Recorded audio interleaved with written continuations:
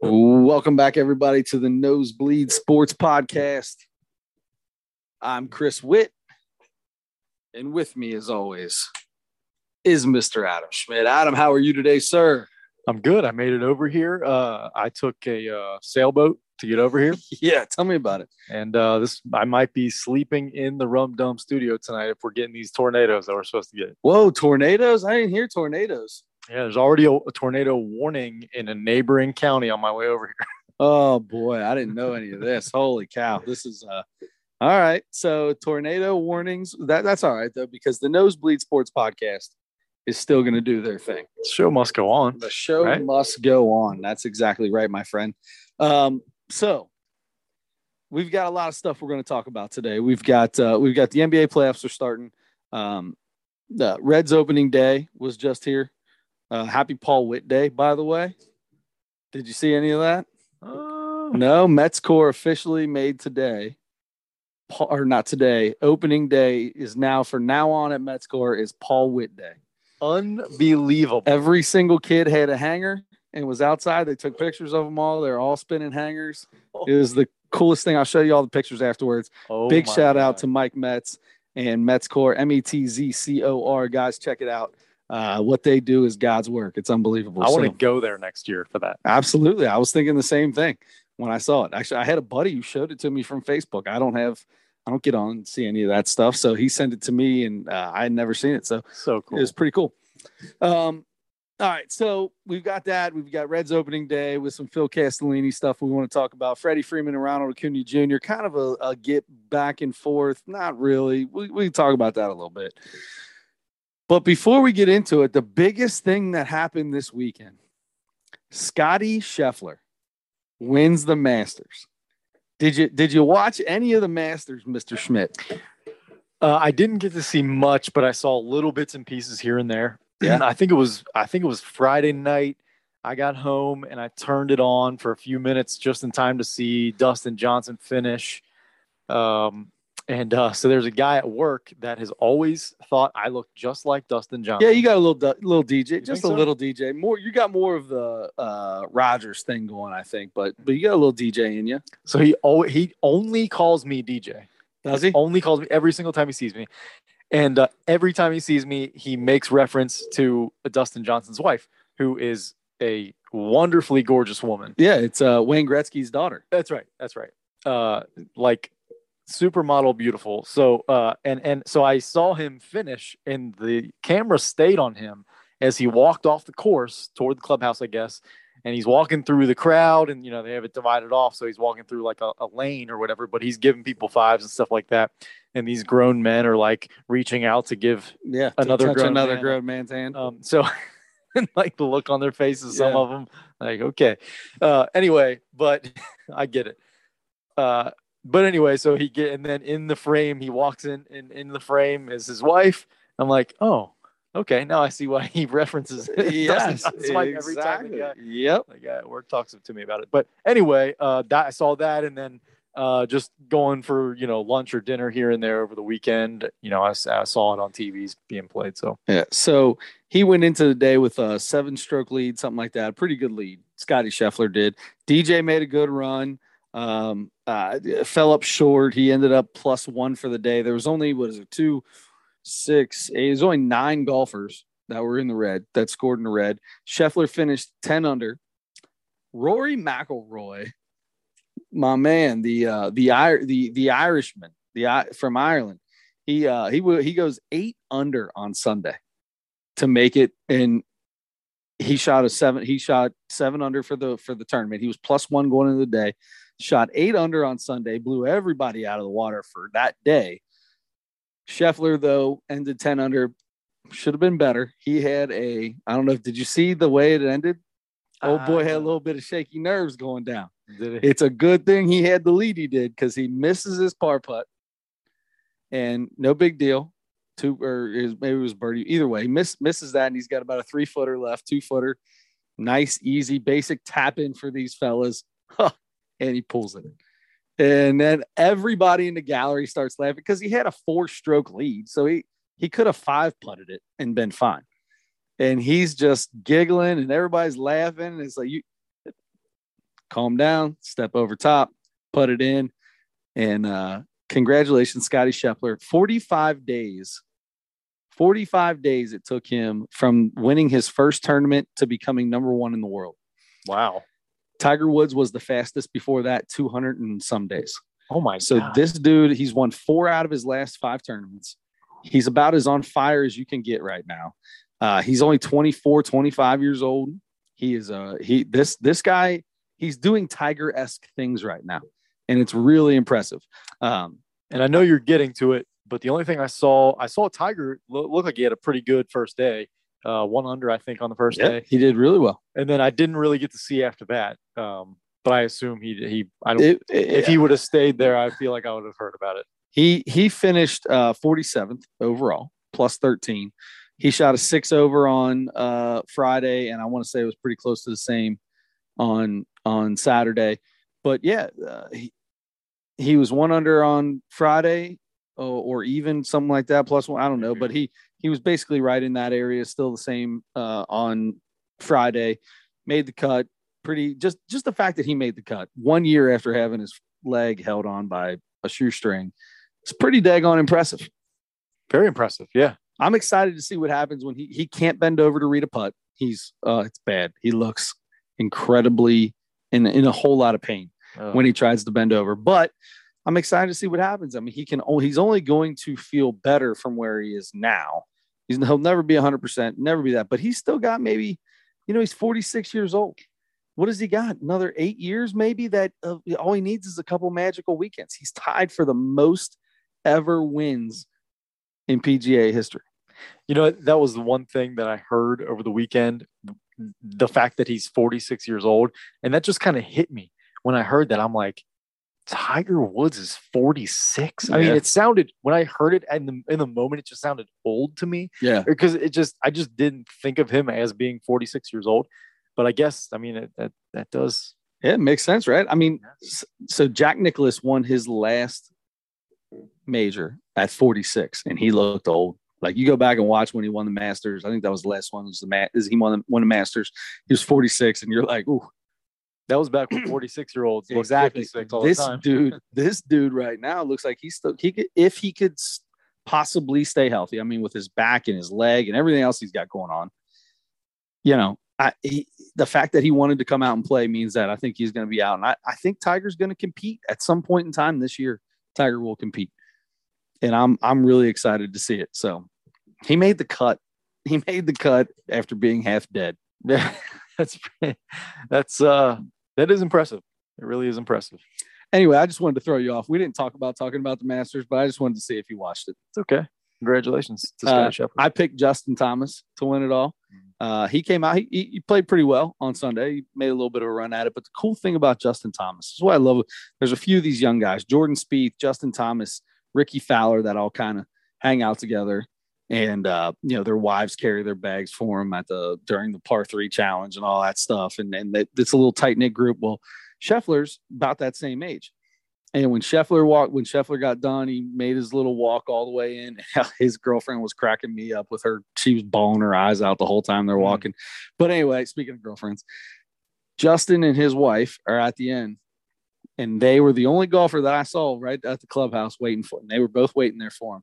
He shook his hand, told him, congratulations, way to go. It's his first major. It is big time. And that's there's so many of these young golfers.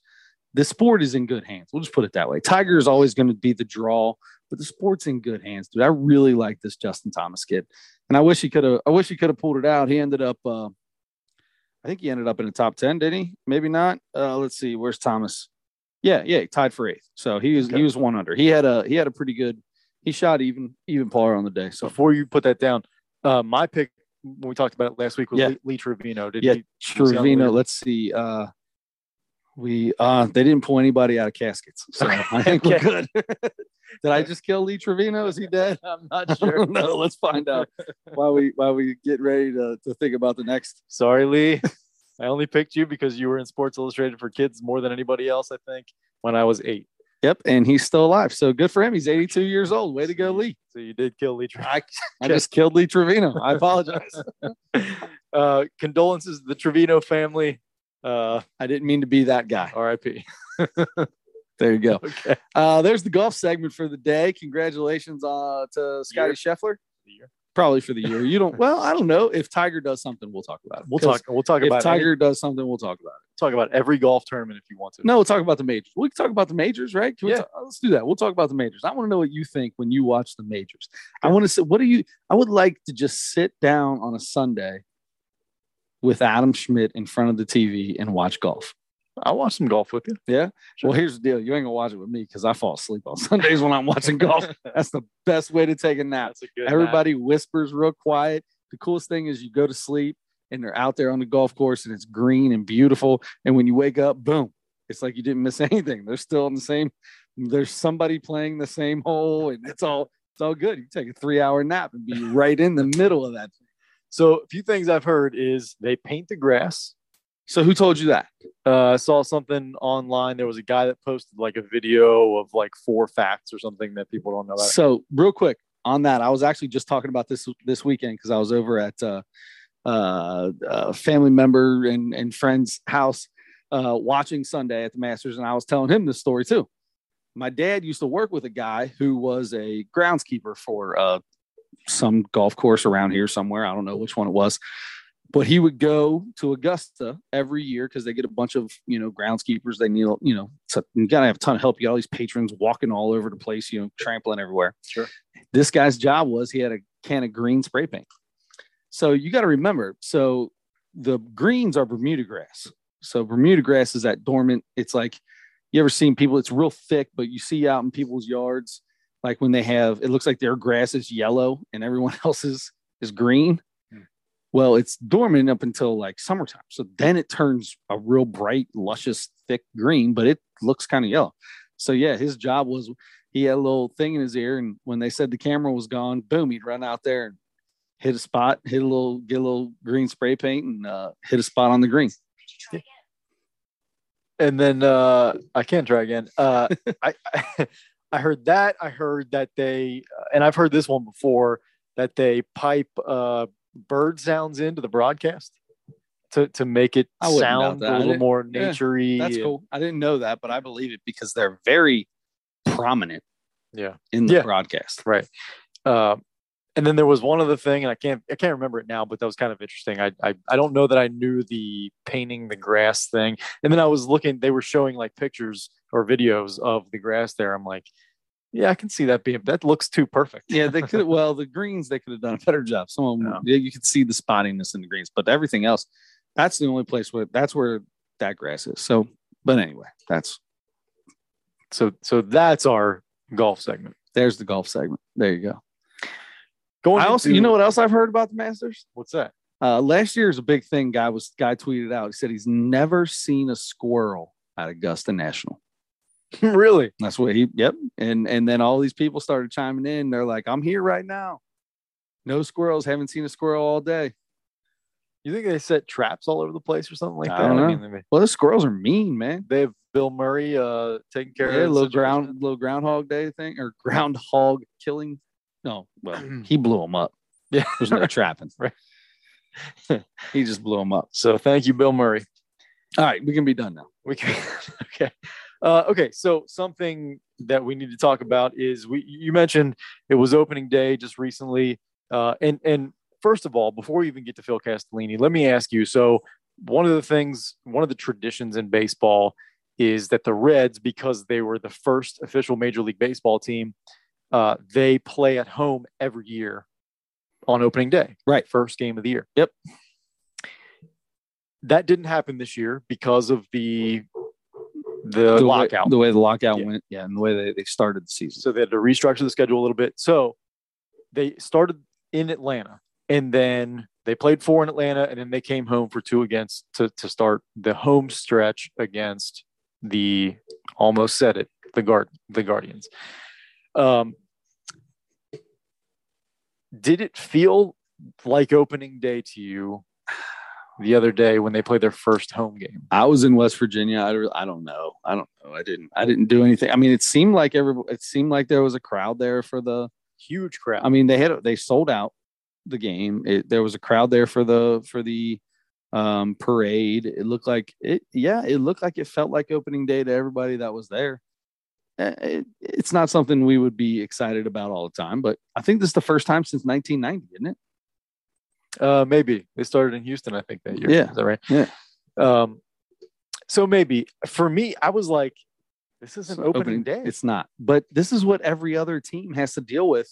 I guess so. Most of the time, their opening day is after the season starts. Some people go on it might be a week and a half later they get back from a road stand before they get their opening day.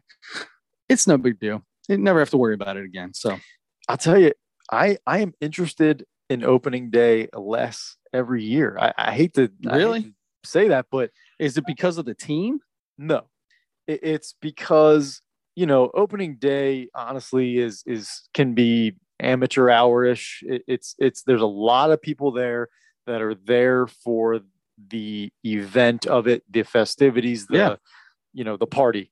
And then the rest, that might be the only game they go to the whole year, or sure. It's just this big social thing. So, and I go to Reds games because I like baseball and I want to watch the Reds. That doesn't matter to me. And it actually keeps me away. The more crowded games I especially early in unless the it's a playoff game or something like right. that. But yeah. Of course. Yeah. And I'll go, I want to go and watch when Luis Castillo is facing Clayton Kershaw. So that's what we've always done. Me and Dad have always, we don't buy tickets at the beginning of the year. We wait and go, oh, hey, Maddox is going to be pitching this weekend, or Maddox is going to be pitching on Thursday. Let's make sure we get, you see it 2 weeks in advance. You can see how the rotation's filling out, and boom, you jump on it. That's how we always used to get games. Is think, like you said, think about who's coming in to pitch. Nolan Ryan. When Nolan Ryan would pitch, we would, it only happened like twice, I think, that it ever happened, but something like that, or like you said, Kershaw or Bumgardner, or any big name. Oh, Randy Johnson was a big one. I remember Dad always wanted to go see Randy Johnson with the Diamondbacks. Yep.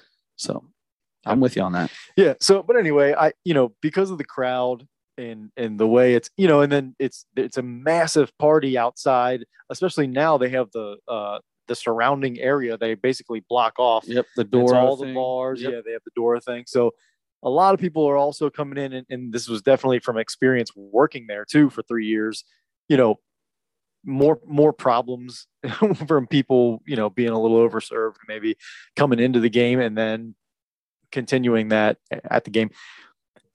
Just way more people, the big party of it, I'm not crazy about. And then for, like, in this case, it's not the first game of the year. It's not opening day to me. So mostly for that. And then a lot of times it's the weather's not very good during opening day. More and more every year, I wait until late May, June, and then even in July and August, sometimes I'm like, too hot, waiting for September. Dude, those games are blistering. Yeah. You get a Saturday 4:00 game or something like that. Oh my God. Whoo, you better bring some suntan lotion. That's right. You got to bring suntan lotion. I'm gonna get up, and there's gonna be a pool on my seat, and the whole back of my pants is gonna be soaked through. Yep. And that's I hate that. But anyway, I don't know, for some reason I'm just kind of losing the whatever the fun of opening day was at some point. I'm just like, I still love it. Yeah. You're just a grumpy old man. I guess I'm not interested in the parade, honestly. See, I still got the kids that we didn't take them this year, but that is something that we did along before they all got into school. We would do it every year, take the kids down and do stuff like that. So, that is something that is a part that the kids love. And I think that's really cool. If I had kids, I think I would definitely do that. Yeah, but that's all about the kids, man. That whole parade thing is about the kids. I wouldn't expect you to be excited about a parade. I've seen more, and if I'm going to be excited about any parade, it's that a Reds themed parade is the only parade I could possibly care about. Exactly. But I just don't care about any parades anymore. Anyway, the Reds started out in Atlanta against the defending champs, split with them. Better than you'd expect, maybe, I guess. Yep. And then they came home, and on opening day, lost that one, lost the next one. Your boy with the big grand slam in the 9th inning. My boy Jose Ramirez. I love Jose Ramirez. He's. I know how much you like him too. He's super. Anyway, not off to a great start. Not that anybody expected. No, it's not, and that's the thing. If you're a Reds fan, what'd they do today? They lost. They lost today. So they got swept by the Guardians. Yeah. Have you seen this kid for the Guardians? Is it Wong or something like that? Oh. He's a rookie. I don't know if it happened today. I have to look it up. But it did. Well, up until yesterday, 5 games. This dude went 5 games without swinging and missing. Every time he swung, he made contact. So I think he got his, and not only did he swing him, but I think he got his first strikeout since, I think they said in AAA last August or September. Oh, wow.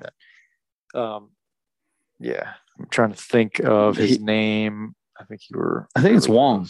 Yeah. Quan. Yep. So anyway, yeah, the Guardians, they did their thing, but I think this team's going to be fine. Lodolo pitched today. Hunter Green got to pitch. Castillo's still pitching for this team. We're getting to see some young players, and Phil Castellini had a little something to say about the young players coming up, and how important it is for this team. On opening day, he was talking about how important it is now for this team to grow their young players and to take advantage of the years when they have control of these players before arbitration is over and they can go into free agency. Yeah. And the spotlight is on these younger guys right now because the Reds got a lot younger because they got rid of some guys and trimmed payroll and all that kind of stuff. It's in Cincinnati, if you're in or around Cincinnati or you're a Reds fan from anywhere else, we know Reds fans in LA. A lot of people have been up in arms. A lot of Reds fans have been unhappy with there was a week where they had 3 days of trades and they got rid of a lot of guys that a lot of fans liked and that were a pretty key part of the core here. Jesse Winker and Eugenio Suarez and Amir Garrett, who not necessarily part of the big core, but Tucker Barnhart, who's been one of the best defensive catchers, who's won a couple of Gold Gloves. Guys that fans love and who have been productive players. And they traded them away and got really young guys in return. And they're basically kind of returning the payroll back to where it was 3, 4, 5 years ago before they did make some big moves in the last couple of years to try to bolster the roster and make a run. And I mean, they made the playoffs, but that was they lost. So let's talk about then the big controversy that came out of that whole thing.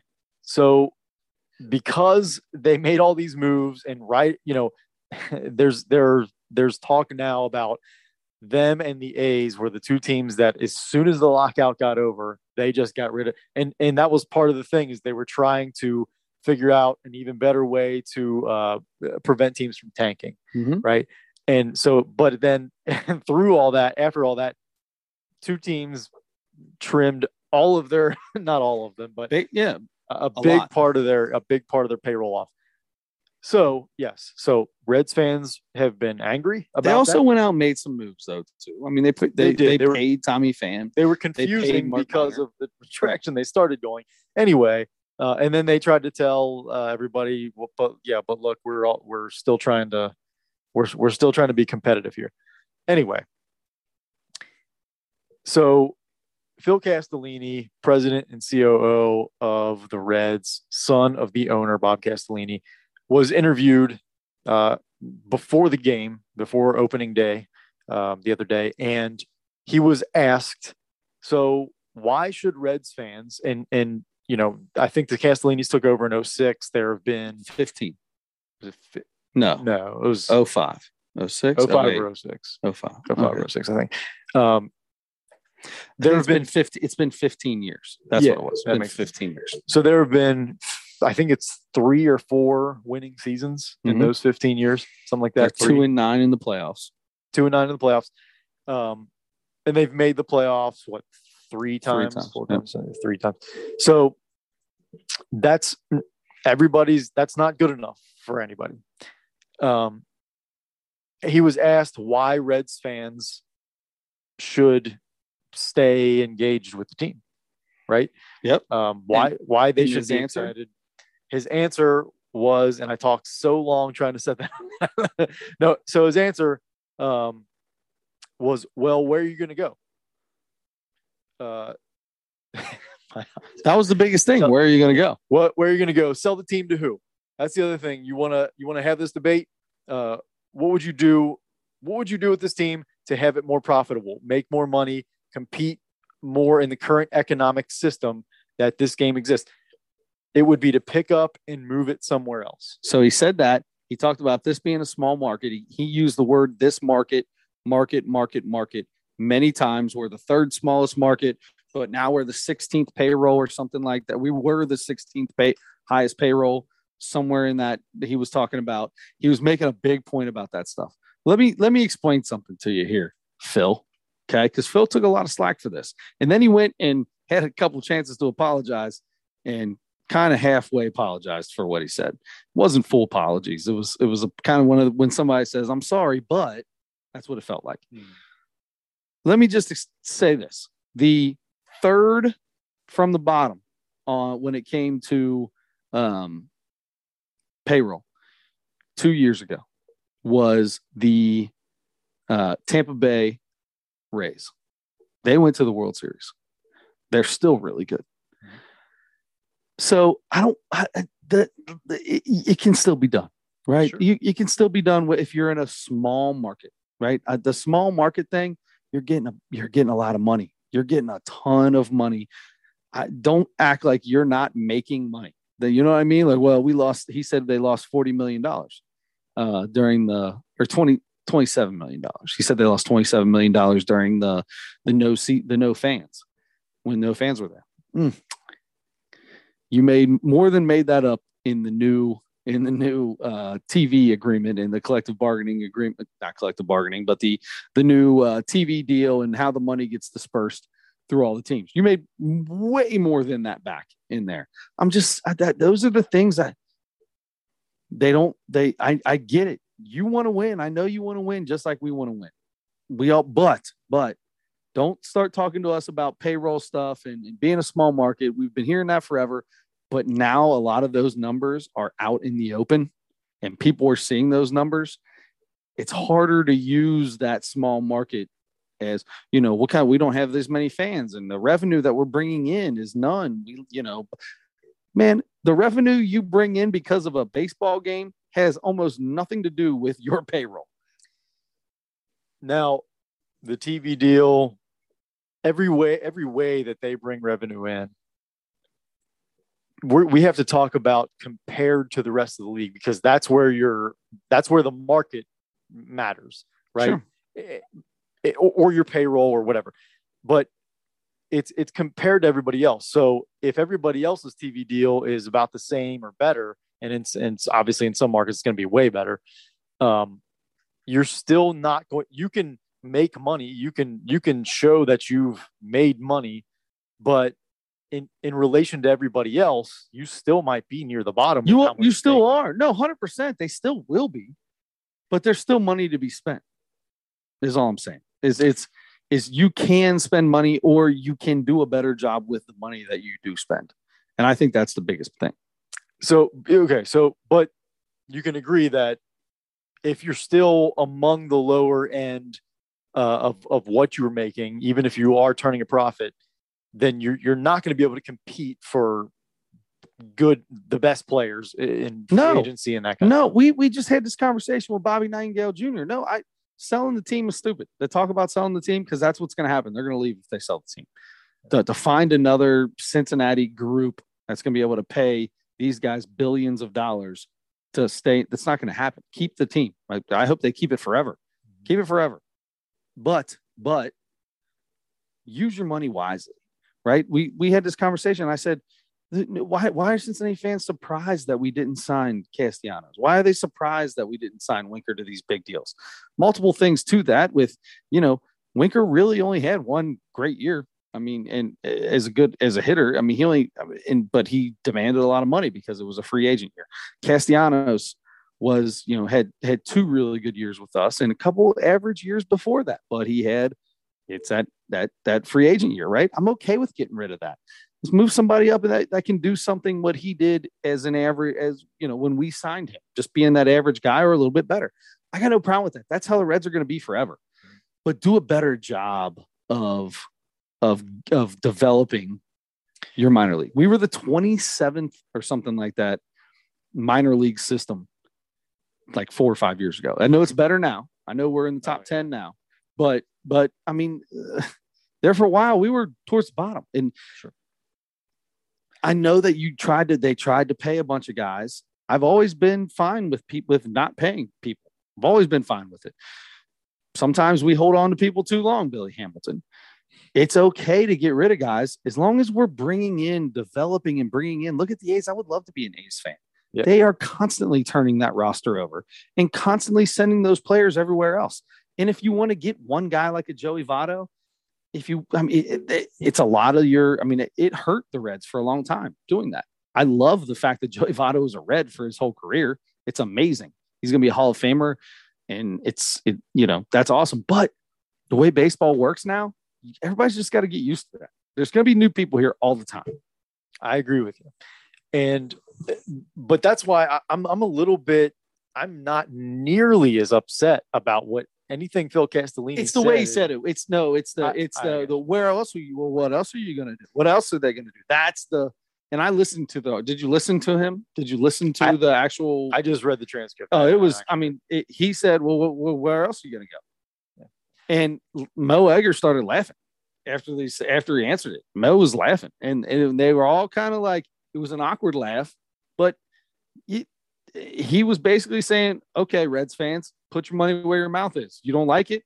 Don't show up. What else are you going to do? You're going to not root for the Reds? You're not going to do that. He basically called Reds fans out, and that is what pissed everybody off. And that's maybe the part that I don't blame him for. Honestly, that's the thing. You make a decision. If you're so mad that they got rid of your favorite players or whatever, or they can't afford to pay who you want to see here. If you're going to be mad about that all the time, or you're going to be mad that they haven't won a World Series since 1990, then fine. That's not the way to go about it. If you want to keep those people there, sure, you answer that differently. You say, listen, here's what we're doing. And you explain what we're doing. During that whole interview, he explained it's 13 minutes long. It's a 13-minute segment, 15-minute radio segment. It's 13 minutes long. And he explained how Nick Krall, he's like, his job now, we've made it very clear to him. His job is to develop from below. We are going to develop and we are going to bring people in. We'll sign guys when we need to, but our main focus is going to be, kept saying Nick's focus. We've told Nick, this is his focus. It's always kind of been that anyway.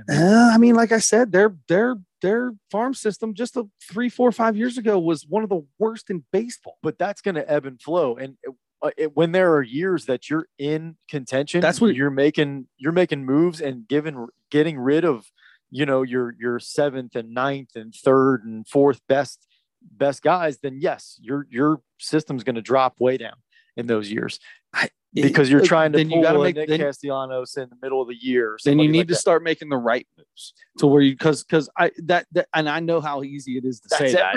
Everybody needs trying to do that. Well, yeah, but not everybody. Bay's great at it. Oakland's great at it. That's what I'm saying. That's what I'm saying. That's what Reds fans want. That's what I think they should want. Of course. They should strive to be Tampa Bay or Oakland. That's what they should strive to be. I think they are. It's not Oakland and Tampa Bay are in the playoffs every other year. Sure. Not all the time. They have big droughts too, but not that big. They have, they might have a year where they're down, or maybe 2 years in a row where they're down, but it's not more than that. They turn it around. lately Tampa Bay's been really good. Oakland's been up and down throughout the years. But and yeah, anytime they're good, you're like, okay, they have the lowest payroll or the second lowest and payroll. they still have an amazing farm system when they make it into the playoffs. I'm sure. I'm sure. And that's great. Maybe they just have the right people, or they just have the right formula, or whatever. But 20 other teams are trying to do the same thing and aren't as good at it. 25 other teams or something. Right. I mean, there's those two 100%. And probably a few others that. But there's really no good. reason that Reds fans can't not demand, but want and expect that. That's what I want and expect. That's the blueprint I want. Of course, but you can't expect it to happen just because you want it. I mean, it's way harder. If that's what he says he's going to do, then I'm saying starting now. He said this is their new thing. They've tried different things over the past 15 years. They've tried different ways. They've signed free agents. They've brought people in. They've done different stuff. This is what they're focusing. What they're doing starting now is focusing on that, developing in their minor league system and bringing them up. All right. So from here on out, I expect you to be a blueprint of those two teams. Okay. But if it doesn't work out as great as it has for them, then Nick Kral's got to go and find somebody else. It's going to be on him. I put it on him. That's what his job is to find the talent, get the right people in our minor league system to teach the talent and to develop the talent and then bring them up. That's his job, is to hire those people. And if it's not happening, then see you later, Nick. Find somebody else to come in and be the GM that can do that. How long is see, that's the thing. I feel like that's been every GM's job for as long as at least the cast, for as long as the Reds have been. The Reds. I don't know that they're ever. I don't know that I've ever heard the focus on it being as much as it is right now. Obviously, you always want to develop people from below. That's something you're always trying to do. But it's not. It's never been. I've never heard an owner talk about it the way Phil Castellini did in this interview about how much of a change in focus this is. Okay. He basically said it multiple times. We are changing our focus in making it into developing our farm system. Okay. I was under the impression they were already trying to do that. Apparently not as hard as he thinks that, as hard as he's going to be doing it. Okay. Because they did sign a bunch of guys. It was there are some teams that use that farm system to bring in free agents. So they're drafting people and, guys are coming up. They're not focusing super hard on that because they're looking at free agents. Who can I get rid of it from my farm system to pick up this free agent to get me into the playoffs or blah, blah, blah. I think that's the different look. Whereas you're saying, okay, we're not even going to go after free agents. Like when it comes, we'll do it if we have to fill a spot on the roster because there's a guy that's not ready in that position. That's the thing is I feel like, especially now at this point, Reds fans are not going to be patient because if you're doing that, it's going to be a long, if you're like, forget about signing any free agents, which that's why I'm like, have we ever expected them to sign a big free agent? That's going to make not big free agent. No, I mean, you're signing Johnny Gomes type guys all the time. And then sometimes they work out great, but when they work out great, it's that they play a little better than the back of their baseball card. Nick Castellanos, perfect example. Well, yeah, he had a really good year. The Cubs the year before got him, I think, in the middle of the year from Detroit. He was lights out. Yeah, and he had, I think, enough heat in Detroit that I think they were interested in him because he was starting to look like a pretty good player. And I feel like that's the way Jesse Winker is now. I feel like he was this big prospect, and then he worked his way up, and he's gotten better every year. And I think he was hurt a couple years ago or whatever, and then he got his chance to play more last year, and he was like, he had a year or two under his belt seeing minor league pitching, hit way better. Now he's probably one of the better up and coming hitters in the game, right? Sure. Anyway, if that's the way it's going to be, if you're just concentrating on developing guys, then it's going to be a while. And if you don't have 3 or 4 guys work out at the same time, you know how hard it is. Well, that's where they're at right now. No, that's the whole thing of where they're at right now, right? You've got Tyler Stevenson, you've got Nick Lodolo, you've got Hunter Green, you've got the kid from Seattle, Jonathan India. What's the kid from Seattle's name? That we just picked up in from Seattle in the trade for Suarez and all that. That young. Is he not on the team yet? You mean, or can't remember his name. Anyway, it's another young guy. I can't think of his name. Another young guy. You've got that. You've got a 4 or 5 right there. Boom. Here you go. Here's that.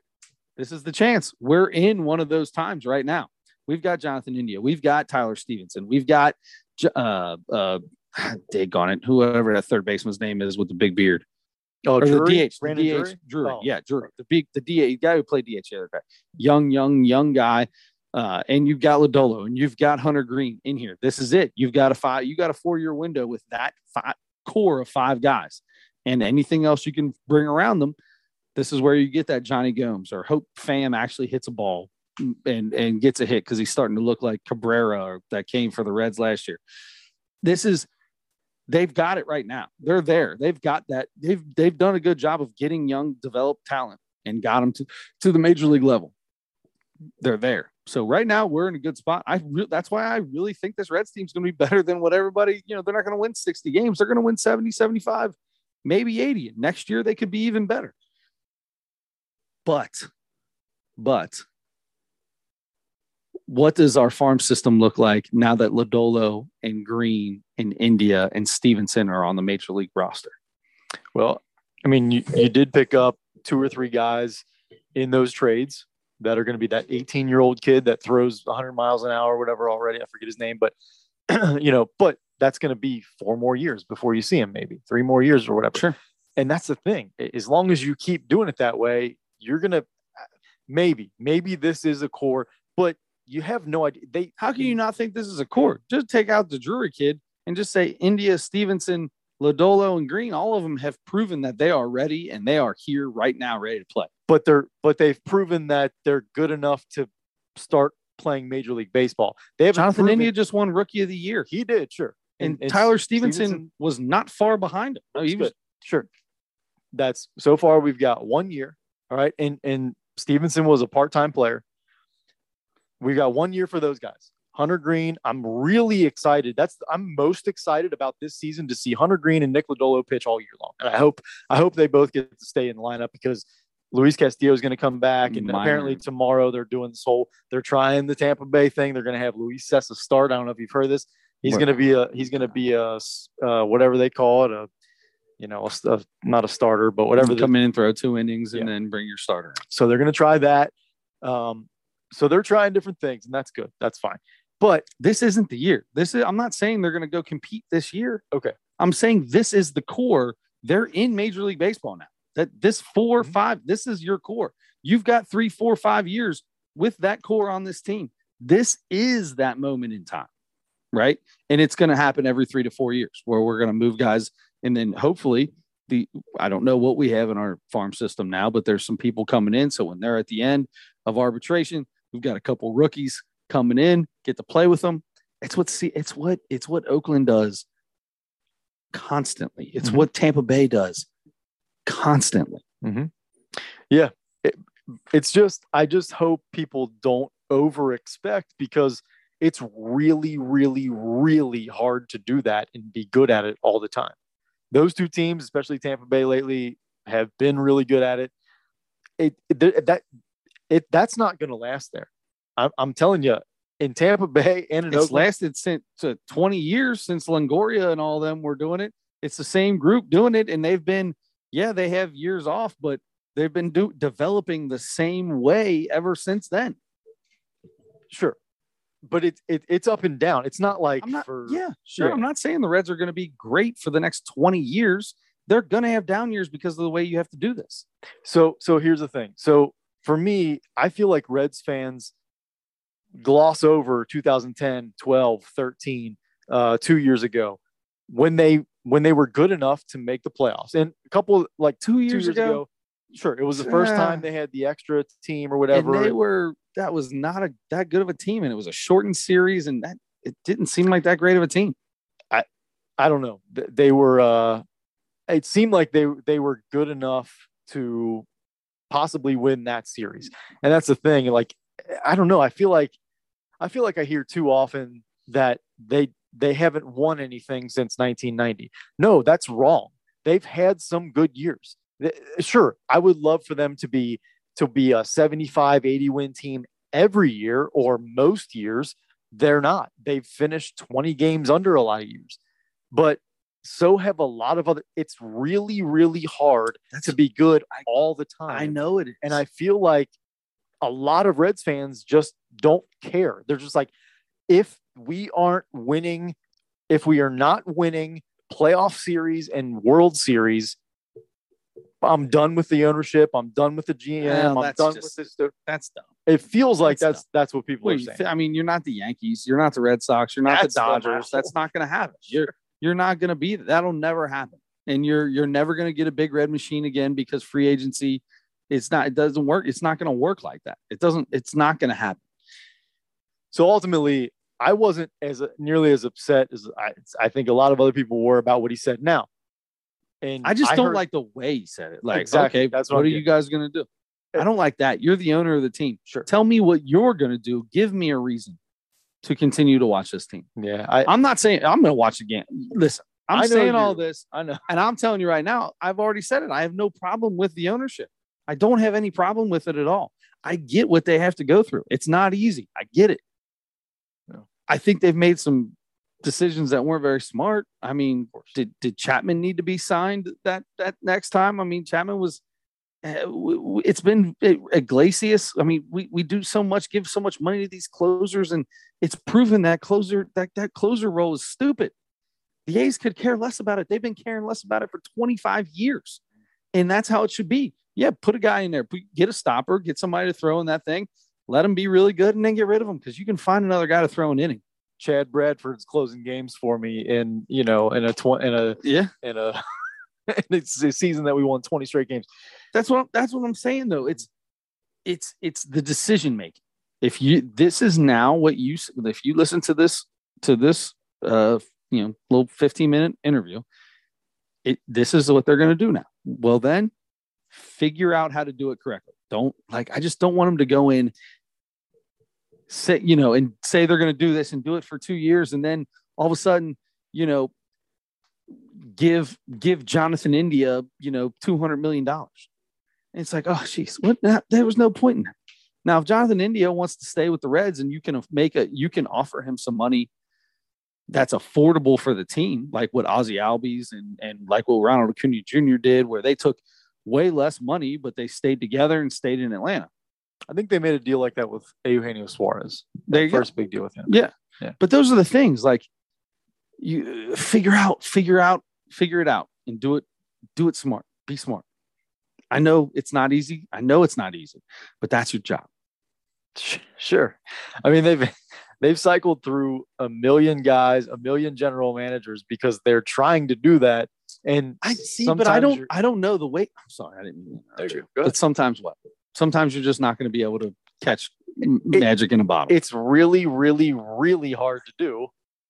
So and it's way more than the general manager, and it's way more than the ownership. I mean, sure, they're the big decision makers, but you have to have a lot of people. And the last 4 or 5 years, they've hired all these, pitching experts and the guys who have I love all that. Driveline or whatever the heck it is.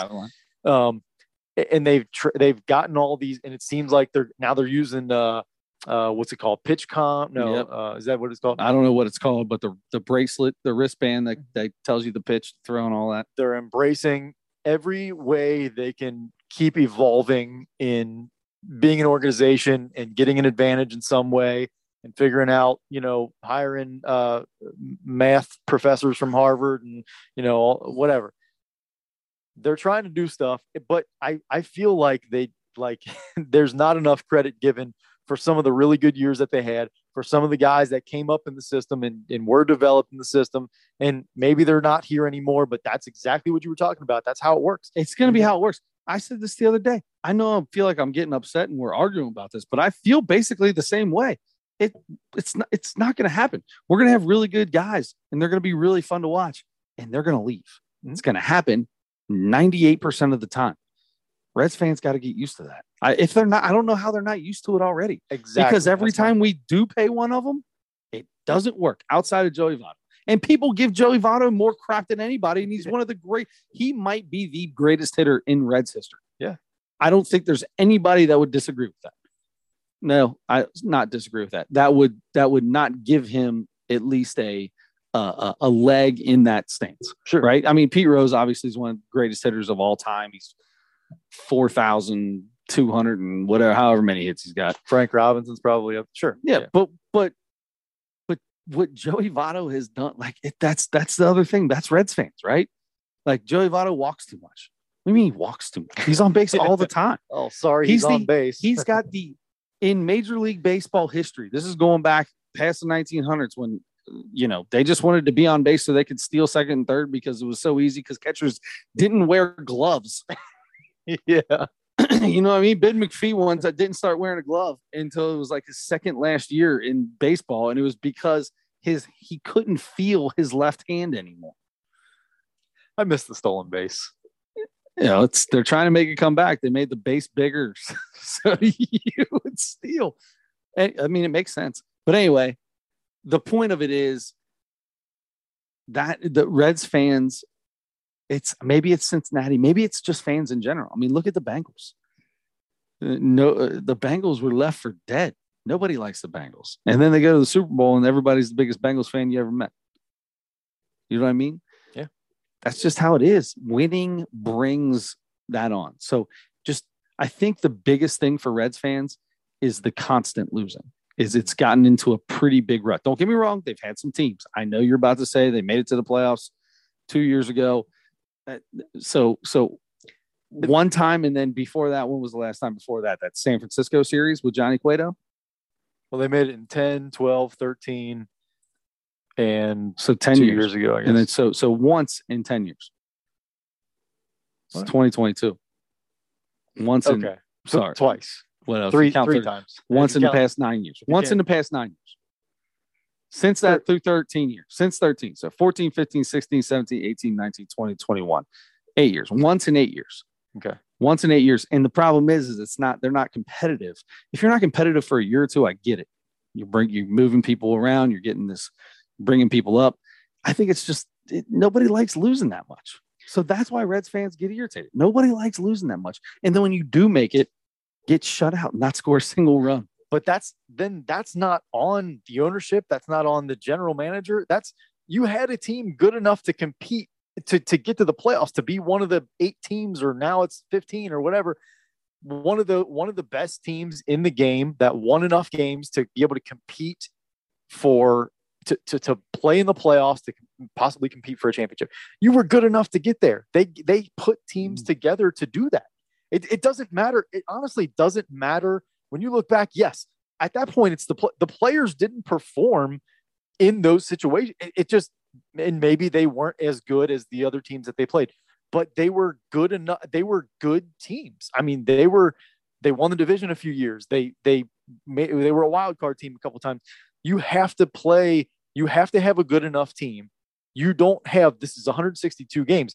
If you're not very good, you're not in the playoffs. You're not doing it. I mean, yes, there are now, a team or two every year that are going to be that are going to be 4 games under 500 that make the playoffs. That's not very good. It's not very good, but it's not the bottom of the league. I mean, you have to be good enough for a long enough time to where you can compete. If you have won enough games to make the playoffs, you have either a good enough pitching staff or a good enough offense to compete against other teams. There are going to be one or two teams. And that's what it was. Be 1 or 2 teams that have really good all of those things that everybody's not going to really be able to compete against. But I feel like there's I just have heard too many times recently, I'm done with the Reds. They haven't won anything. That's wrong to me. And that's why I kind of understand Phil Castellini being, I 100% agree. He needed to say it in a different way. One time they made the playoffs in 8 years. And you basically just said it. If you're not in the playoffs, you're well below 500. So It's not like you're killing it. It's just the constant losing. It's constant. Nobody wants to constantly lose, but it's not constant. I mean, there is constant. You only go to the playoffs one time in 8 years. Look at half the league is in the exact same boat or worse. I like to see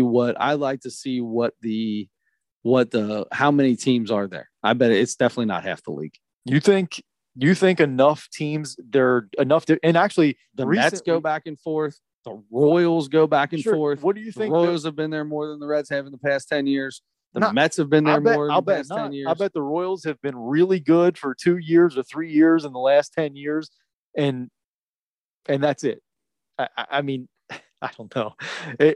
I feel like there's not enough understanding from Reds fans that this isn't just because they're not winning, not getting to the World Series in a long time, or not. Is that it? Is it the World Series? Or is that weird? It's not that. Okay, that's not me. I don't care. I know it's not. That's ridiculous. There's one team out of 32 that's going to win the World Series every year, and if you and 3 or 4 of those teams have almost an unfair advantage due to like Freddie Freeman said in an interview the other day. They said, "What's the difference in this clubhouse?" And he said, "Well, there's a few more MVPs and Cy Young winners in here." Yeah, in one dugout. You know what I mean? So yeah, there's some unfair advantages that way.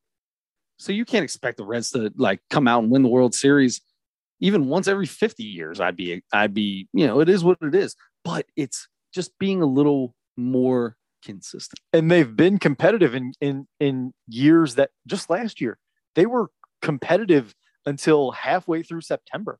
I mean, they were in contention for at least a wild card, and even I think they were even weren't they leading the division pretty late in the season, or at least one of they were the top wild card team or something like that, and then they fell way off, and the Cardinals won 75 straight games. But there have been other seasons that they were competitive for a lot of the season, and then they had a bad September or whatever. No, I totally agree with that. It's just I just feel like just totally looking at there's a difference. So feel what the Bengals did when they made the playoffs this year. Did you feel just making the playoffs? Did you feel that?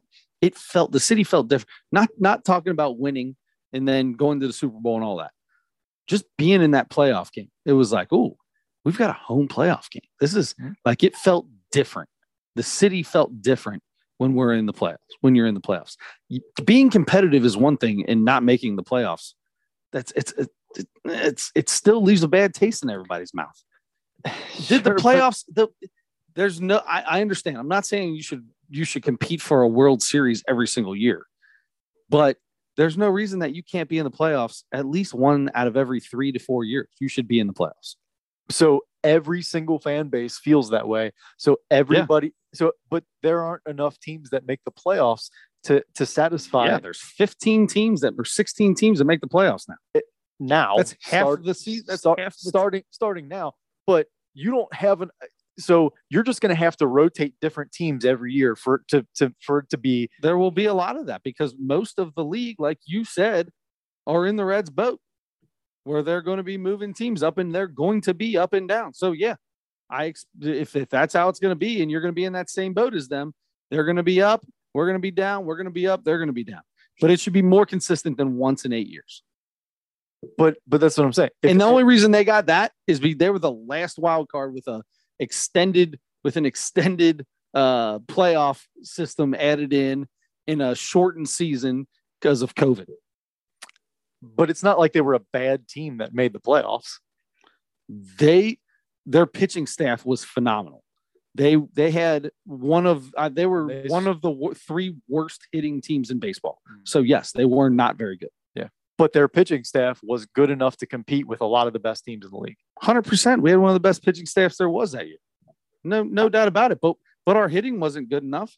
Okay, but that's the thing. You might have 2 teams or 3 teams in the whole league that have both. That's fine. I'm talking like third from the bottom. Like, sure, it's not going to be that bad all the time, and that's the one year we made the playoffs. That's the one year we made the playoffs. Every other year after that, it was 2013. It's not that long ago. It's before that. And it was 2012 2013 before was that, 9 2010 before that. 2013 was 9 years ago. That's not that bad. When you're talking about making the playoffs in you're telling me that if you make the playoffs one time in 9 years, you'd be happy with that. If they continued. So so how old are you? 40. You're 40 years old. So let's say, so if the Reds were in the playoffs only 5 times in your entire lifetime, you'd be good with that right now. That's less than once every 9 years. I wouldn't be, but it's not feast or famine all the time. It's not like we just said it was basically feast or famine because of the way that you have to deal with the roster turnover and bringing guys up. You're going to have really good teams, and then the teams are going to get better, and then you're going to fall off, and you're going to have to be famine, and then you'll start to feast, and then you'll be famine. It will be feast or famine. But I'm saying I took that totally wrong, didn't I? That was totally. I'm kind of confused now because I don't know. I was just trying to turn around whatever words you said. I was doing whatever I could to turn the words around on you. No, but your bad years aren't always you're not always going to be a 20 or 30 game below 500 team. You're going to have some good years where you don't make the playoffs, some decent years where you don't make the playoffs, and you have exciting games and exciting, you're second in the division in September, or you're 3 games back of the wild card, that's fun. In September or something. It's fun. It's fun, right? Sure. Makes the season fun. Yes. But it's not, but if you're not in the playoffs in the end, there's going to be disappointment. Sure. But but how much disappointment you're giving up on a team that doesn't make the playoffs every 3 years? I mean, no chance. Okay. I'm not giving up on them. That's what Reds fans are saying. We're not winning enough in the playoffs, so we're done with this. And the ownership sucks, and the GM sucks. Get rid of everybody and keep all my favorite players. And I expect everybody to win. I expect them to win all the time. Like if that's the really case, then I that. hate Reds fans. I feel like I'm arguing. I do hate Reds I feel fans. like I'm arguing on behalf of Reds fans, but I don't agree with that. I am trying to make a point about. I think there's a middle ground. I don't think it's 100% where you're at or 100% where they're at. I think there's a middle ground we should be trying to find somewhere. I don't think it should be. We should just be good with you remember 13. 13, 12, 11, 10 years ago when we made the playoffs. No, those teams, it's like we all forgot all about that 15 years ago, 10 years ago. That's a long time, man. My kids weren't even born. My kids weren't born. I feel like they've been alive forever. Let me ask you another baseball question. There are certain organizations. Here we go. So we're just done. Are we just done? I'm kind of done with that. There are certain organizations, not all, but certain and actually there's probably something. The Reds used to be one. The Reds used to be one. No facial hair. I used to be one from Mrs. Doubtfire. Got to get that out. So there are certain organizations that have this sort of code of conduct, code of ethics, whatever you want to call it. And it's not anything written, it's, I hate to say unwritten rules because that's so overplayed in baseball. No, these are written rules. These are written rules in the organization. Maybe, yeah, they are. I'll bet some of them are and some of them Yankees, Braves. Apparently, I didn't know the Braves were like this, but I never really paid attention. But apparently, there's quite a few. They're written rules. This is the way there's the 84 lumber. 84 lumber. You cannot have a beard. You cannot have hair that comes below your ears or something like that. You can't have sideburns that go below your ears. Your hair has to be to the neckline or something. And that is that's a company. It's company policy. If you don't like it, you're not going to work there. They will fire you for having a beard. Mm-hmm. You'll get a warning or 2 or whatever, but they will fire you for having. And there's organizations. It's a written rule for them. Yeah. So, and I'm sure there are some things that aren't even written, but they're like sort of expected that guys in the clubhouse are going to enforce just because we want to, have this standard for maybe specific things or just an overall standard that is a little bit more clean cut or a little bit more, whatever it is, than other organizations. So this is a couple weeks old now, but Freddie Freeman and Ronald Acuna Jr. in an interview said something about he's not going to miss Freddie Freeman because he disagreed with the way he was kind of giving him a hard time. And he went back later and said, it was just in my rookie year. Everything's fine.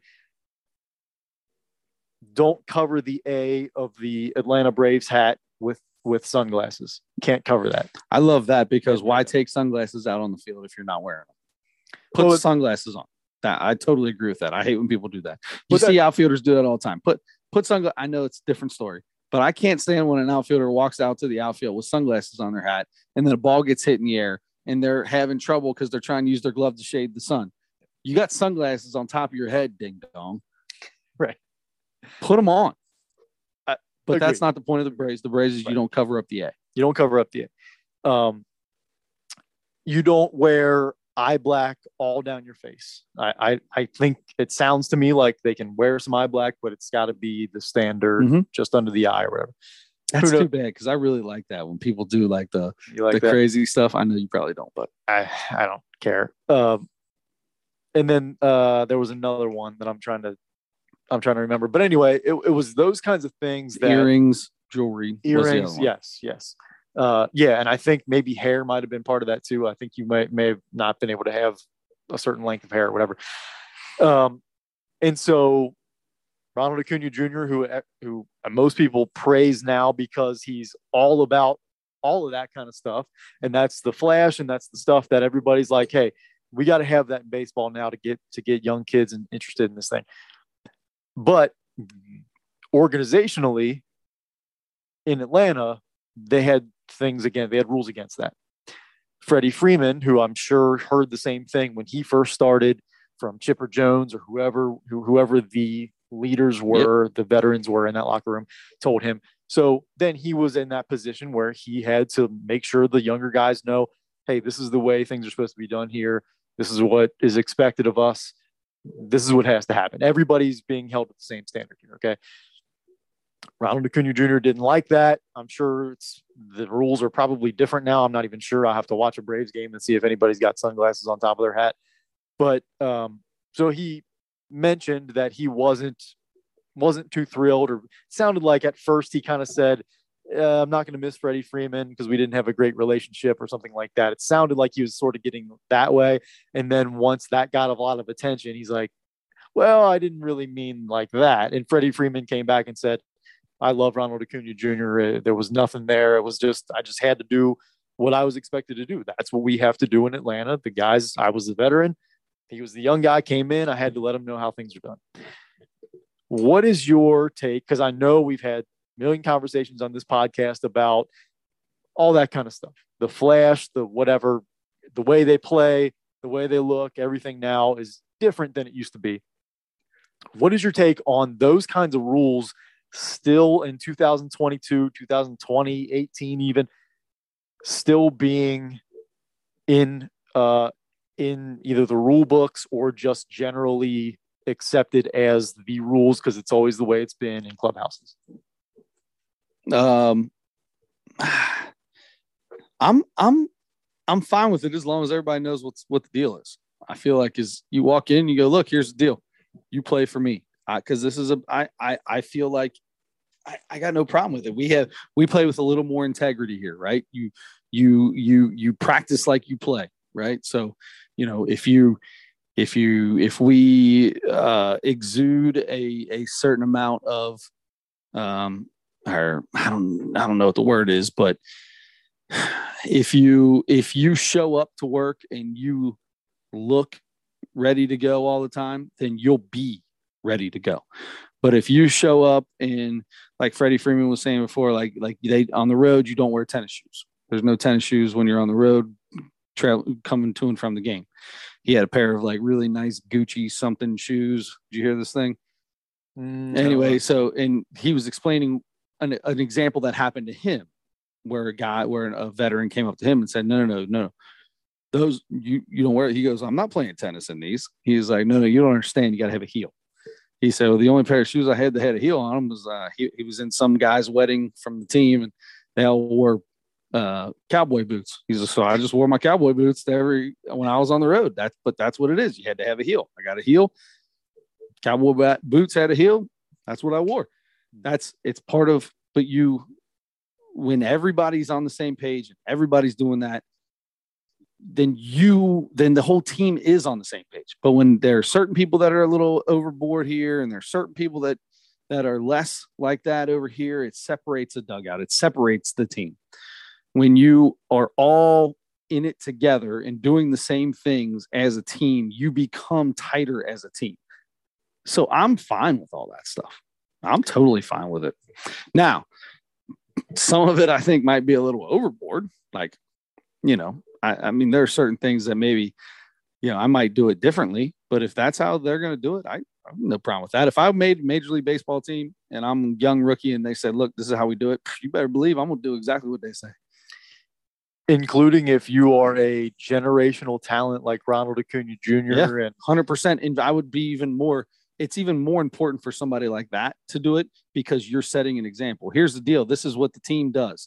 And as soon as this is how our team does it, this is what we do to stay together as a team. This is what we do to be one. So we're all kind of one. And then all of a sudden you stray away from it. You're a once in a lifetime generational talent that is now allowing people to think that go against the norm is totally cool. Now you're against your team. You've done something to be you've done something to show up the team. Some would think from that team might think that and that's not good. I don't care if you're a once in a generational talent. Look at that. That doesn't mean that I want you on my team. Then I'm going to tell you right now, there's a lot of really good players that if I'm coaching and you're a piece of crap, I don't care if you're the greatest thing. You could be Ken Griffey Jr., but if you're a piece of crap, I don't want you on my team. I would rather have because that's one player. That's one player. How many World Series does Ken Griffey Jr. have? And I don't mean this like Ken Griffey Jr. is an asshole because 0. I don't mean it like that. No, yeah. What I'm saying is just because you're a generational talent doesn't bring me rings, doesn't do that, right? But look what the Braves organization did for so long. Mm-hmm. They were the epitome of greatness throughout the 90s and even in, up and down throughout the 2000s. They only won one World Series, so. Yeah, but they won a lot of playoffs. They were in the playoffs constantly, right? What did I say? They're I don't care about the Reds fans are stupid for thinking you're going to win the World Series constantly. They're in the playoffs constantly and winning constantly.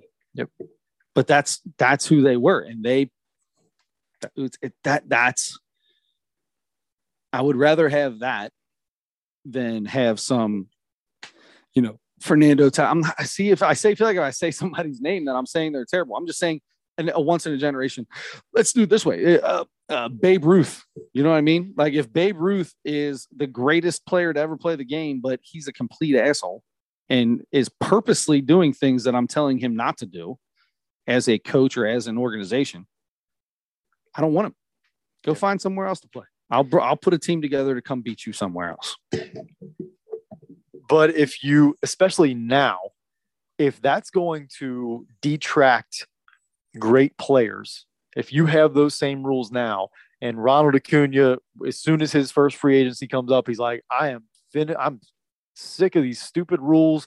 I want to wear my hair how I want to wear it. I want to wear any shoes I want to wear. I want to wear 15 gold chains hanging out of my jersey all the time. I want to wear my jersey. That's the other thing is buttoned halfway or 3/4 of the way down. It seems like some of these guys do that. I don't know why, but I want to be able to do anything I want. I want to cover my whole face and my neck and my arms in eye black. I want to do that. They're not going to let me. They're not going to let me do that. I'm the best player in baseball. Their loss. Yeah. And you say that happens a couple of times. Say Freddie Freeman was like that too, and he didn't want to stick around. You might eventually get together a good enough team to be good, but you're missing out on supreme talent. Has that happened? Yeah, but I need to know if that's happened before. I don't know that that's necessarily happened before. Ozzy, Ronald Acuna Jr. signed an extension on his contract. He signed a free agent contract before he was still arbitration eligible. And he signed a contract with this team. Same rules apply.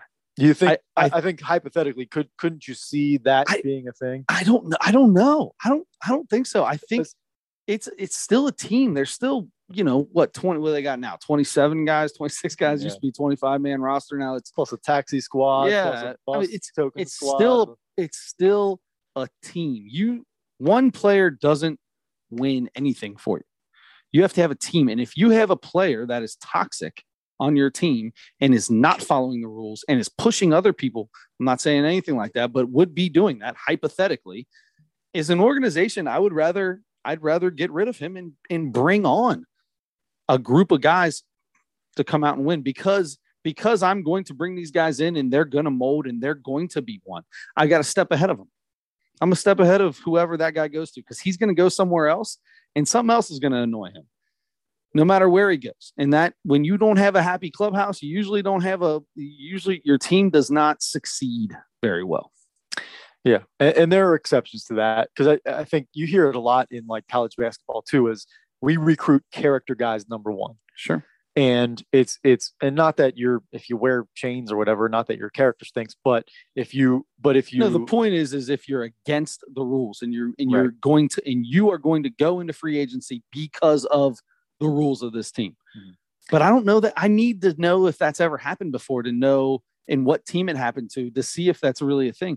I mean, the Yankees bring guys in and they shave their face off as quick as you can shave it off. And it was unfortunate when Randy Johnson did that. He needs some facial hair. He kept his mustache, which, is what it is. But Johnny Damon had the biggest beard anybody in baseball. He ripped that thing off right away. That's the thing, man. And I think baseball's a little different too. The game of baseball is a little bit different. There's 9 guys out on the field.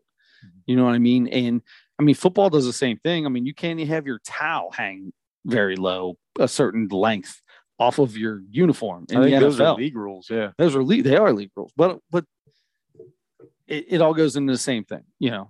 I'm totally fine with it. I wish more organizations did stuff like that.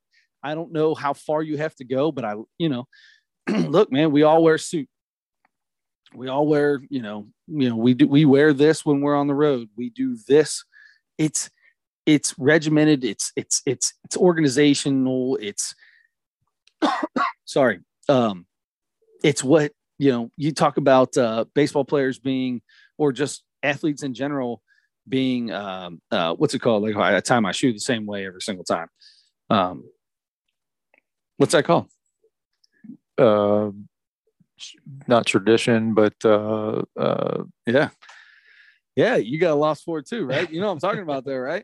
Routine, maybe, or it is a routine. It becomes a routine, and when you're in a routine, you do things right. But if things are always different, and you got one guy wearing the craziest looking thing you ever seen in your life, or something goofy, it's just I'm fine with it. I know that whole blabbering I just did for the last 2 minutes made no sense, but a lot of people think it's really stupid, even going all the way back, because the biggest guy that's ever done this is John Wooden at UCLA for 20 years. You couldn't have any facial hair. You couldn't have your hair. One of my favorite stories about Bill Walton at UCLA was he started growing a beard, and he showed up to practice one day with a beard going, and Coach Wooden said, Bill, I need you to shave. You're not supposed to have any facial hair. You know that. He said, Coach, I feel like this is this represents who I really am. I stand for a certain thing, and this is me. This is who I am. I don't think I'm hurting anybody. And he said, Bill, you're an incredible, valuable member of this team, and we're really going to miss you. And Bill Walton went to his dorm and shaved and came back to practice. And so, yeah. But it works for some. It doesn't work for some. That the Reds relaxed their facial hair policy to be able to sign Greg Vaughn. Right? Remember that? Yep. So certainly for the right people, rules are changed and things. I mean, like that too. Yeah. If you're, you talk about once in a generation. I mean, yeah.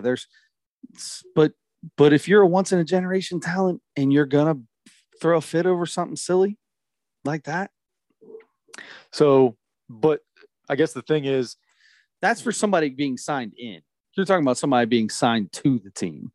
We're now talking about somebody that's a young player coming up in the team. I think either way. I mean, well, Greg Vaughn might not have signed with the Reds. Maybe he would have made the decision to sign with somebody else if he's like, this is my facial hair. I'm keeping this.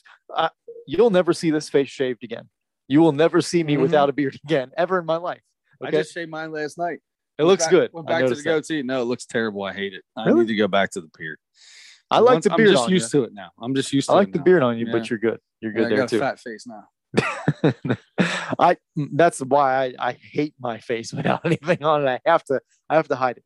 So anyway, but Ronald Acuna still having a little bit of a sour taste in his mouth now, 4 years from apparently the time that he came up and Freddie Freeman approached him about, look, you can't be doing all this stuff. These are the rules. This is the way we do it here. Sorry, that's the way it is. And him saying so in an interview, like, hey, I'm not going to miss Freddie Freeman. He gave me a hard time about following the rules. I found the interview on the Instagram live thing that was done, and I couldn't find anywhere where they translated it into English. Mm-hmm. He definitely looked like he was kind of giving it the old shrug it off, like, he kept going with this, like, yeah. And then he started talking about eye black. He was going like this, and he was talking about this with the sunglasses over the A, and he was making hands. But I don't know the tone. I don't know exactly what was said because I don't speak that language, and I couldn't find it anywhere with the translation. So okay, yeah, there was apparently there's an ESPN reporter I think that kind of translated a lot of it. But anyway, so that was the gist of it at least. And apparently things are fine, and they both have complimented each other through the media and stuff now. But just an interesting thing I felt like, because I was with you, I didn't realize the Braves had those things. Mm-hmm. So I don't know, just kind of an interesting thing. Okay, so we have spoken a lot longer than we were expecting to on those things. So listen, the NBA playoffs are basically going on right now. The play-in games have been over the last two nights. Friday will be the matchups to see who's going to be in the 8th spot. We will go over next week. We will go over all the matchups in the NBA playoffs. They'll already be going on for a few days, but so what? We'll be a little bit into the playoffs. Doesn't matter. None of the series will be over by then. We'll go over all those then. I would like to talk to you now about Miss Taylor Tomlinson. Okay. Is that okay? You want to do that before we do our Mount Rushmore? No, I would like to talk to you first. You didn't let me finish. Oh, sorry. I just kidding. Sorry. Please continue.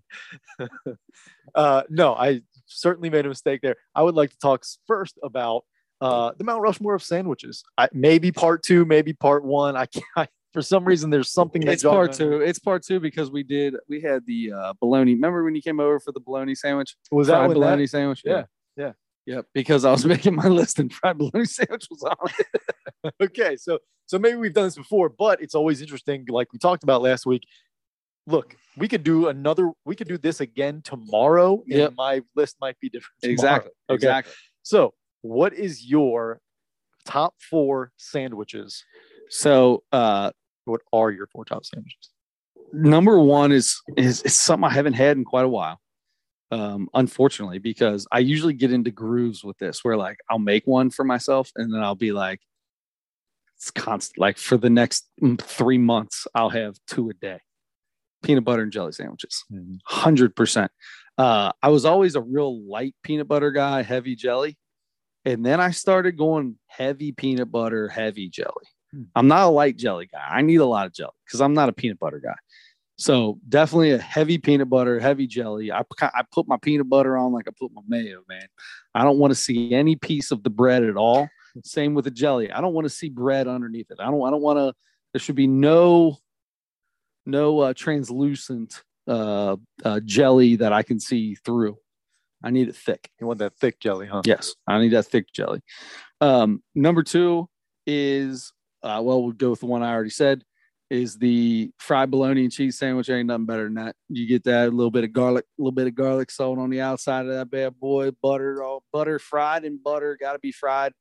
The bread has to be toasted in butter. That's the best part. So not just put bread in a toaster and then fry your bologna and put it on the bread. No.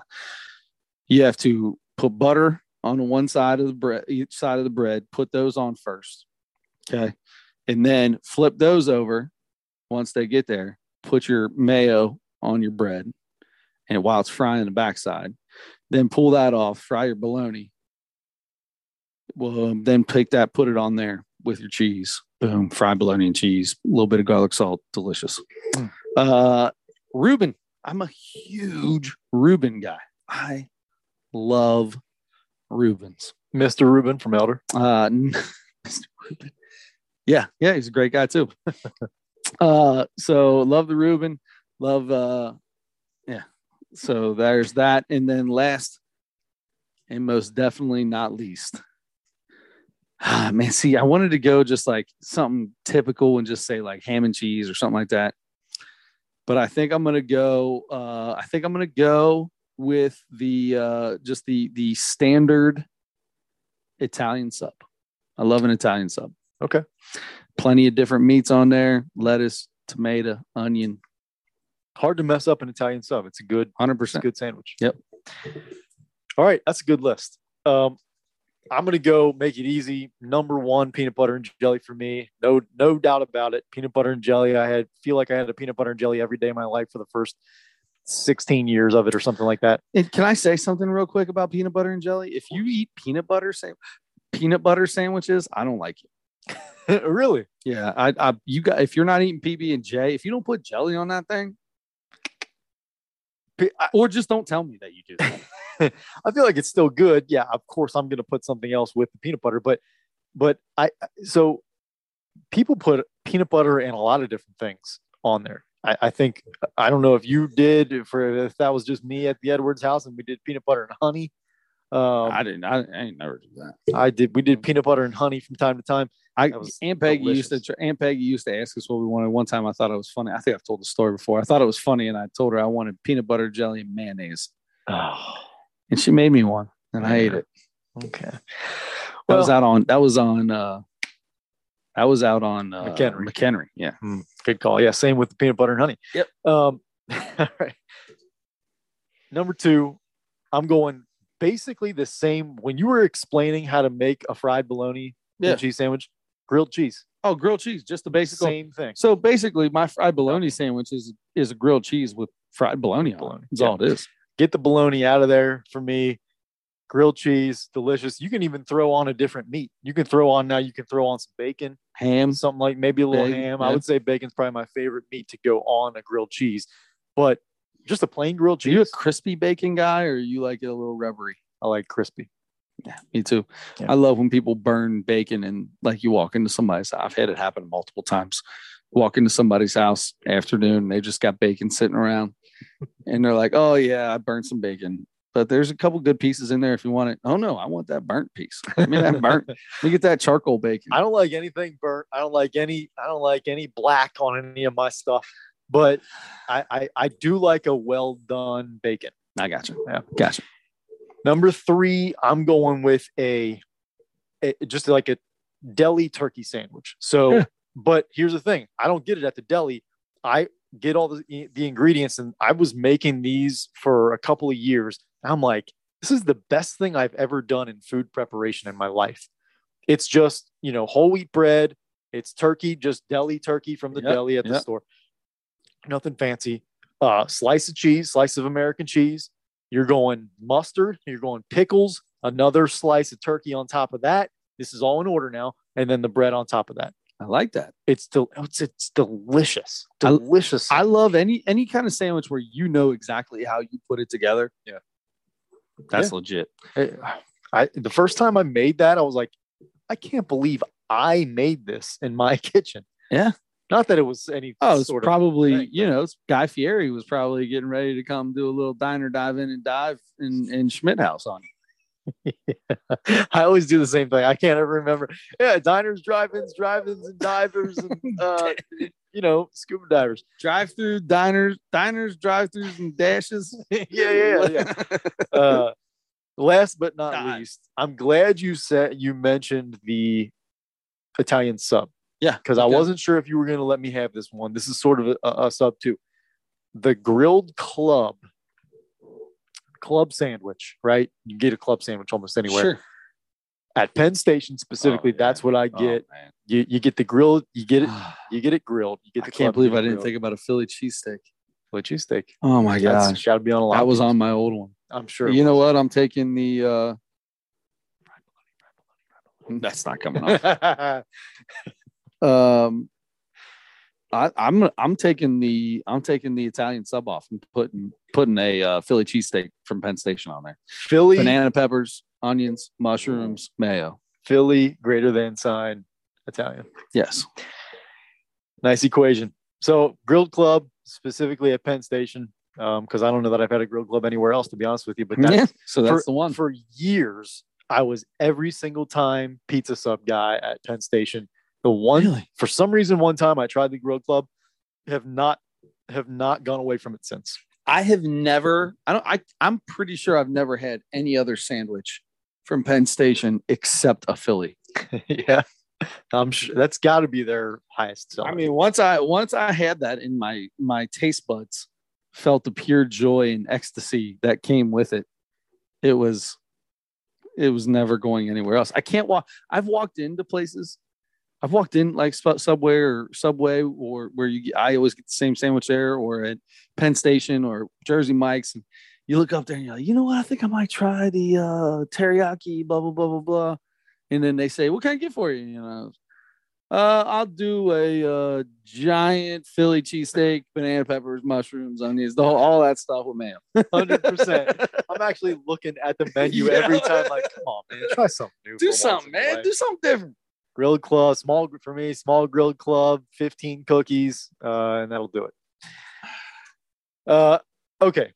You know who talked about joy and ecstasy and whatever other adjectives you just said there? Yeah. Taylor Tomlinson did. She talked a lot about that kind of stuff. And Taylor. In her special called Look at You. And this is on Netflix, just came out in the last few weeks here. And so we watched originally, I don't remember what episode we talked about this on, but we watched her first special that was on Netflix, Quarter Life Crisis. If I remember right, I know that I liked it a lot. I'm pretty sure you did too. Yeah, I think I did. I think I had it just, a little. I wasn't phenomenal or anything, but I had it I gave it a good score. I should have looked back and found out what we said there. Anyway, Taylor Tomlinson is back up here. That was 2 or 3 years ago, I think, that Quarter Life Crisis came out.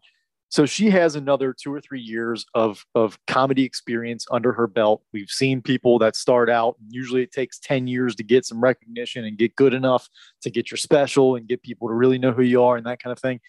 She can't be 10 years in yet. She's only like 28 now. Yeah. But let me hear what you thought about. No, I went first on mine. You go ahead. Continue. I am going to say something that you might think I'm an insane person for. Maybe not insane. You're in love with this. You're in love with this woman. Here's the thing. I just think she is a superstar in the making. You think so? I think she's going to be one of the best comedians in, I don't know. She's already really, really, really good and really funny to me. Just the way, I don't know. There's something about, now, look, and most comedians do this because they talk about their real life, and that's for a lot of them, they have trauma, and that's the way they get through it. That's the way they deal with it. They talk about it on stage. She has a lot of comedians, for some reason, we've been listening to lately.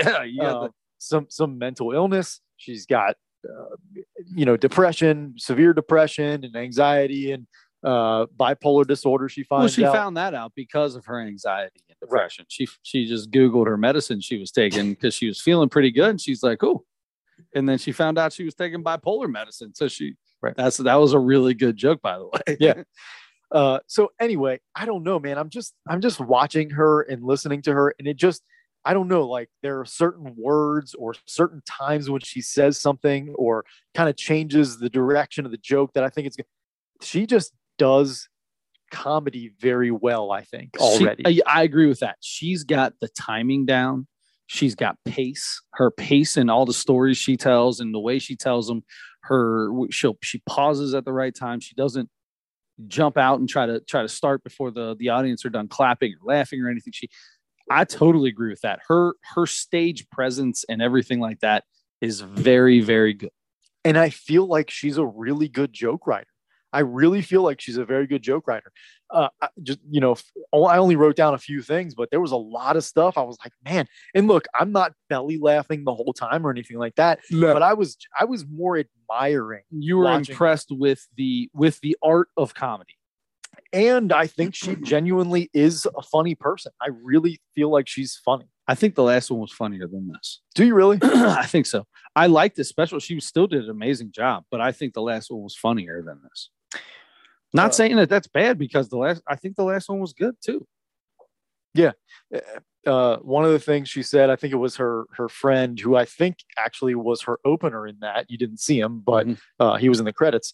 Because she said my friend Dustin, and that's what that guy's name was who opened for. Your mental illness was like your middle name. I didn't know what it was, but I knew you had one. And that was okay.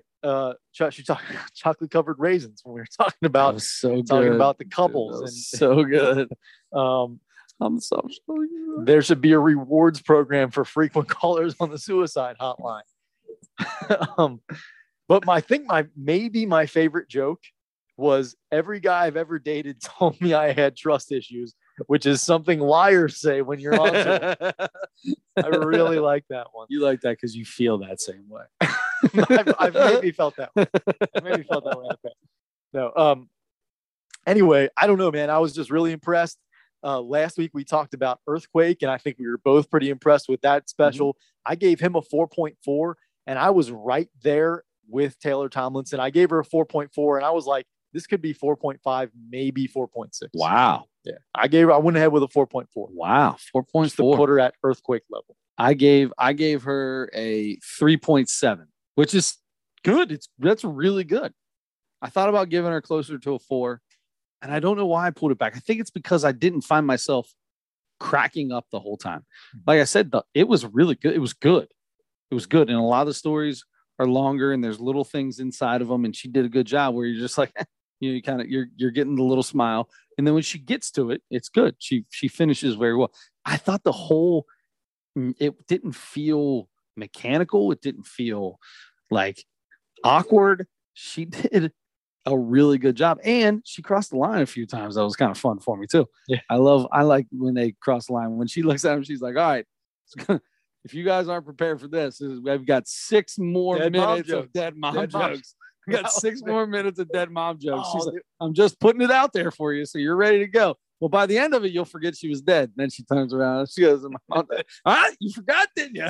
There was a part of that made me laugh pretty hard. And I was going to write it down, and I think I was doing something else while I was watching it or something. I was like, and I forgot to write it down, so I can't remember it exactly. But there was some really funny stuff there. She's like, it worked out. I would have been a teacher or something like that, and she's like, instead she's in heaven and I'm on Netflix. Yeah, that was good. That was very cool. Good. Yeah. All right. No, but I thought it was good. I mean, maybe my 3.7 is a little low for how I act. I don't know why I went lower. No, I'm not changing it. I'm not changing it. I do it to you all the time. No. 100%. Not changing it. Changer. I'm so easily influenced. Anything you say, I'm like, oh, maybe I should have thought about it. only on these, because I can't get you to change your mind at all about the Reds. We think the same way about the Reds. Yeah, we really do.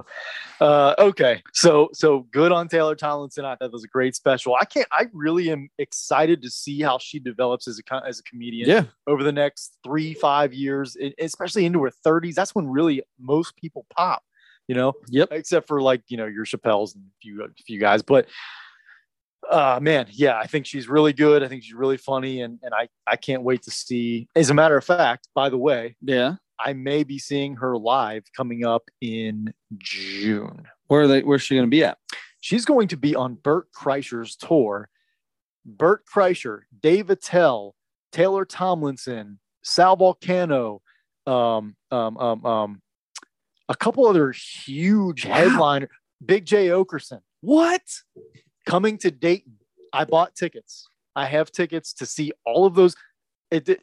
Those people, all of those people aren't guaranteed to be there, but those are all people that are touring with him, is like within the cities they can be at on those weekends. Oh my God. I would love to see Big J Okerson. Me too. That's besides, if Attell's there, I'll be the most excited about that. But besides him, Big J Okerson will be my number one guy that I'm excited to see. Wow. You know who my least excited to see is on that of all those people? Probably Bert Kreischer. It's his tour. It's his tour.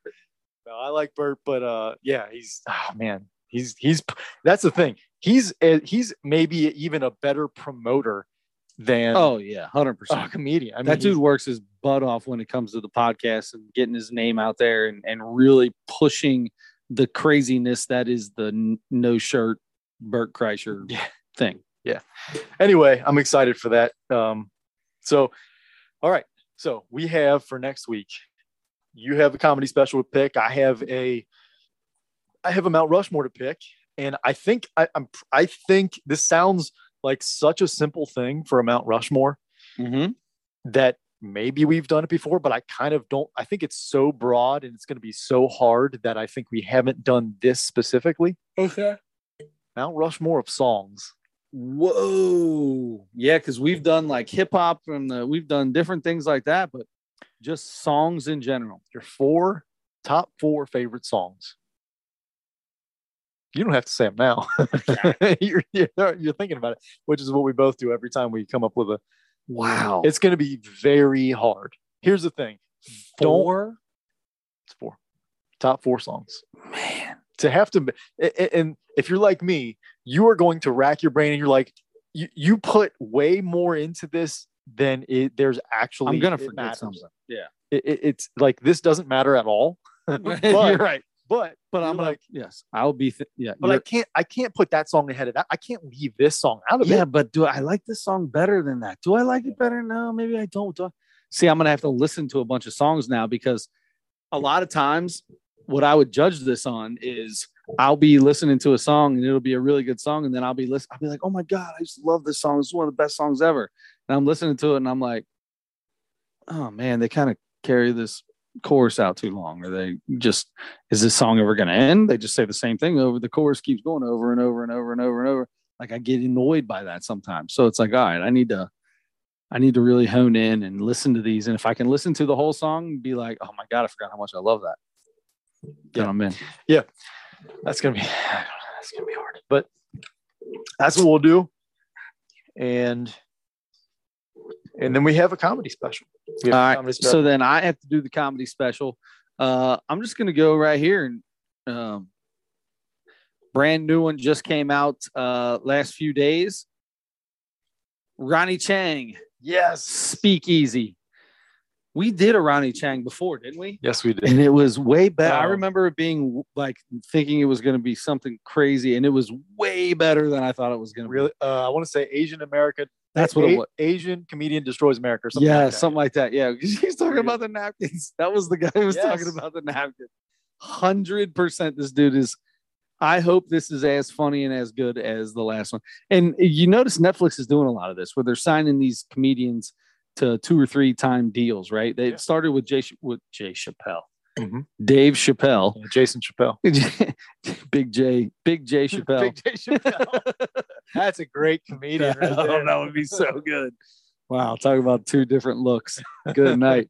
But no. It started with Dave Chappelle with that 5 special deal that he did, and then you see Taylor Tomlinson just did it. You've got this is Ronnie Chang's second one. There's been a few others that have had boom in like 2-3 years.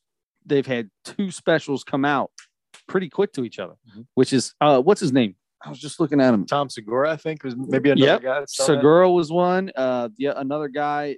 I was just looking at him. Nate Bargatze was one. There's quite a few of them. So anyway. Yeah.